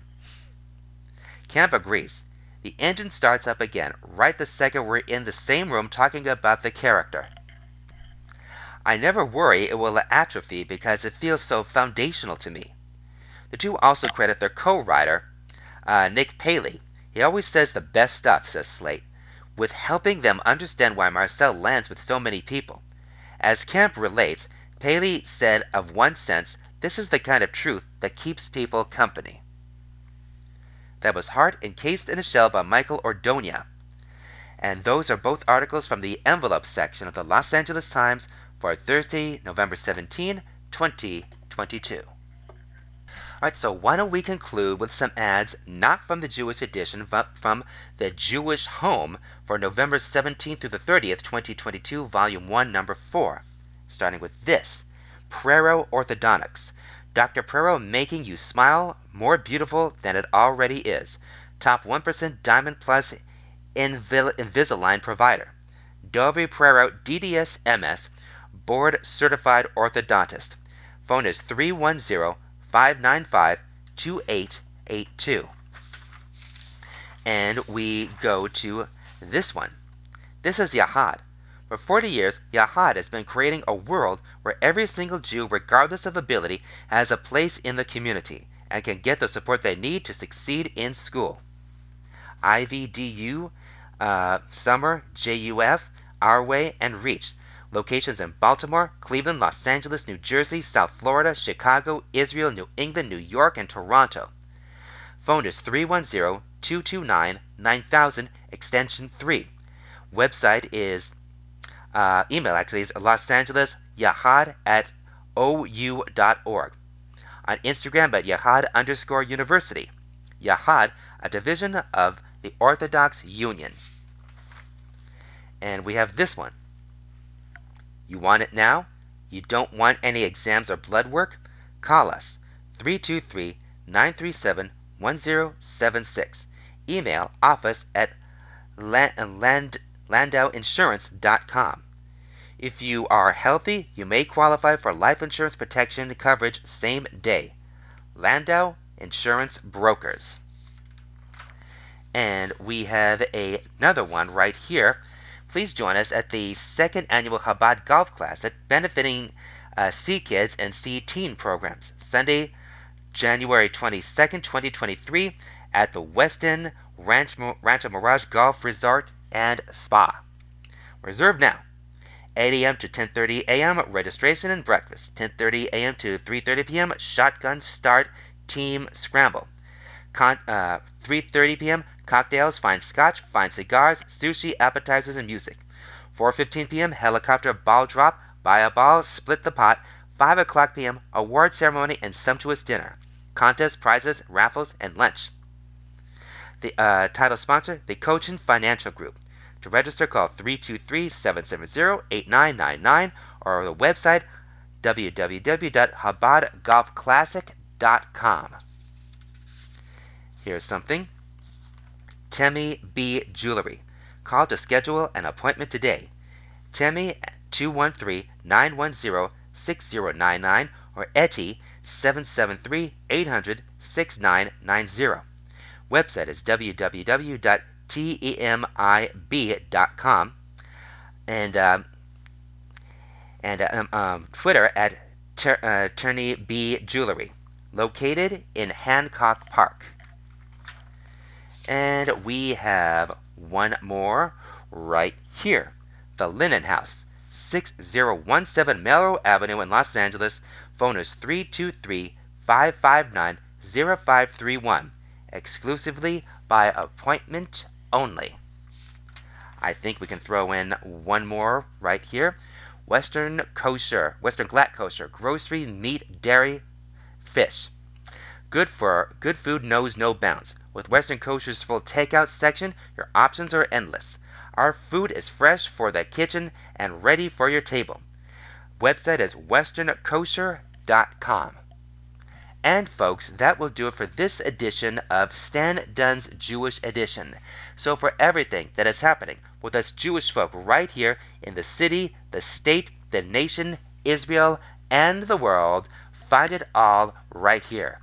And so, until next time, everybody, this is your reader and host wishing you shalom and, of course, peace. See you next time, everybody.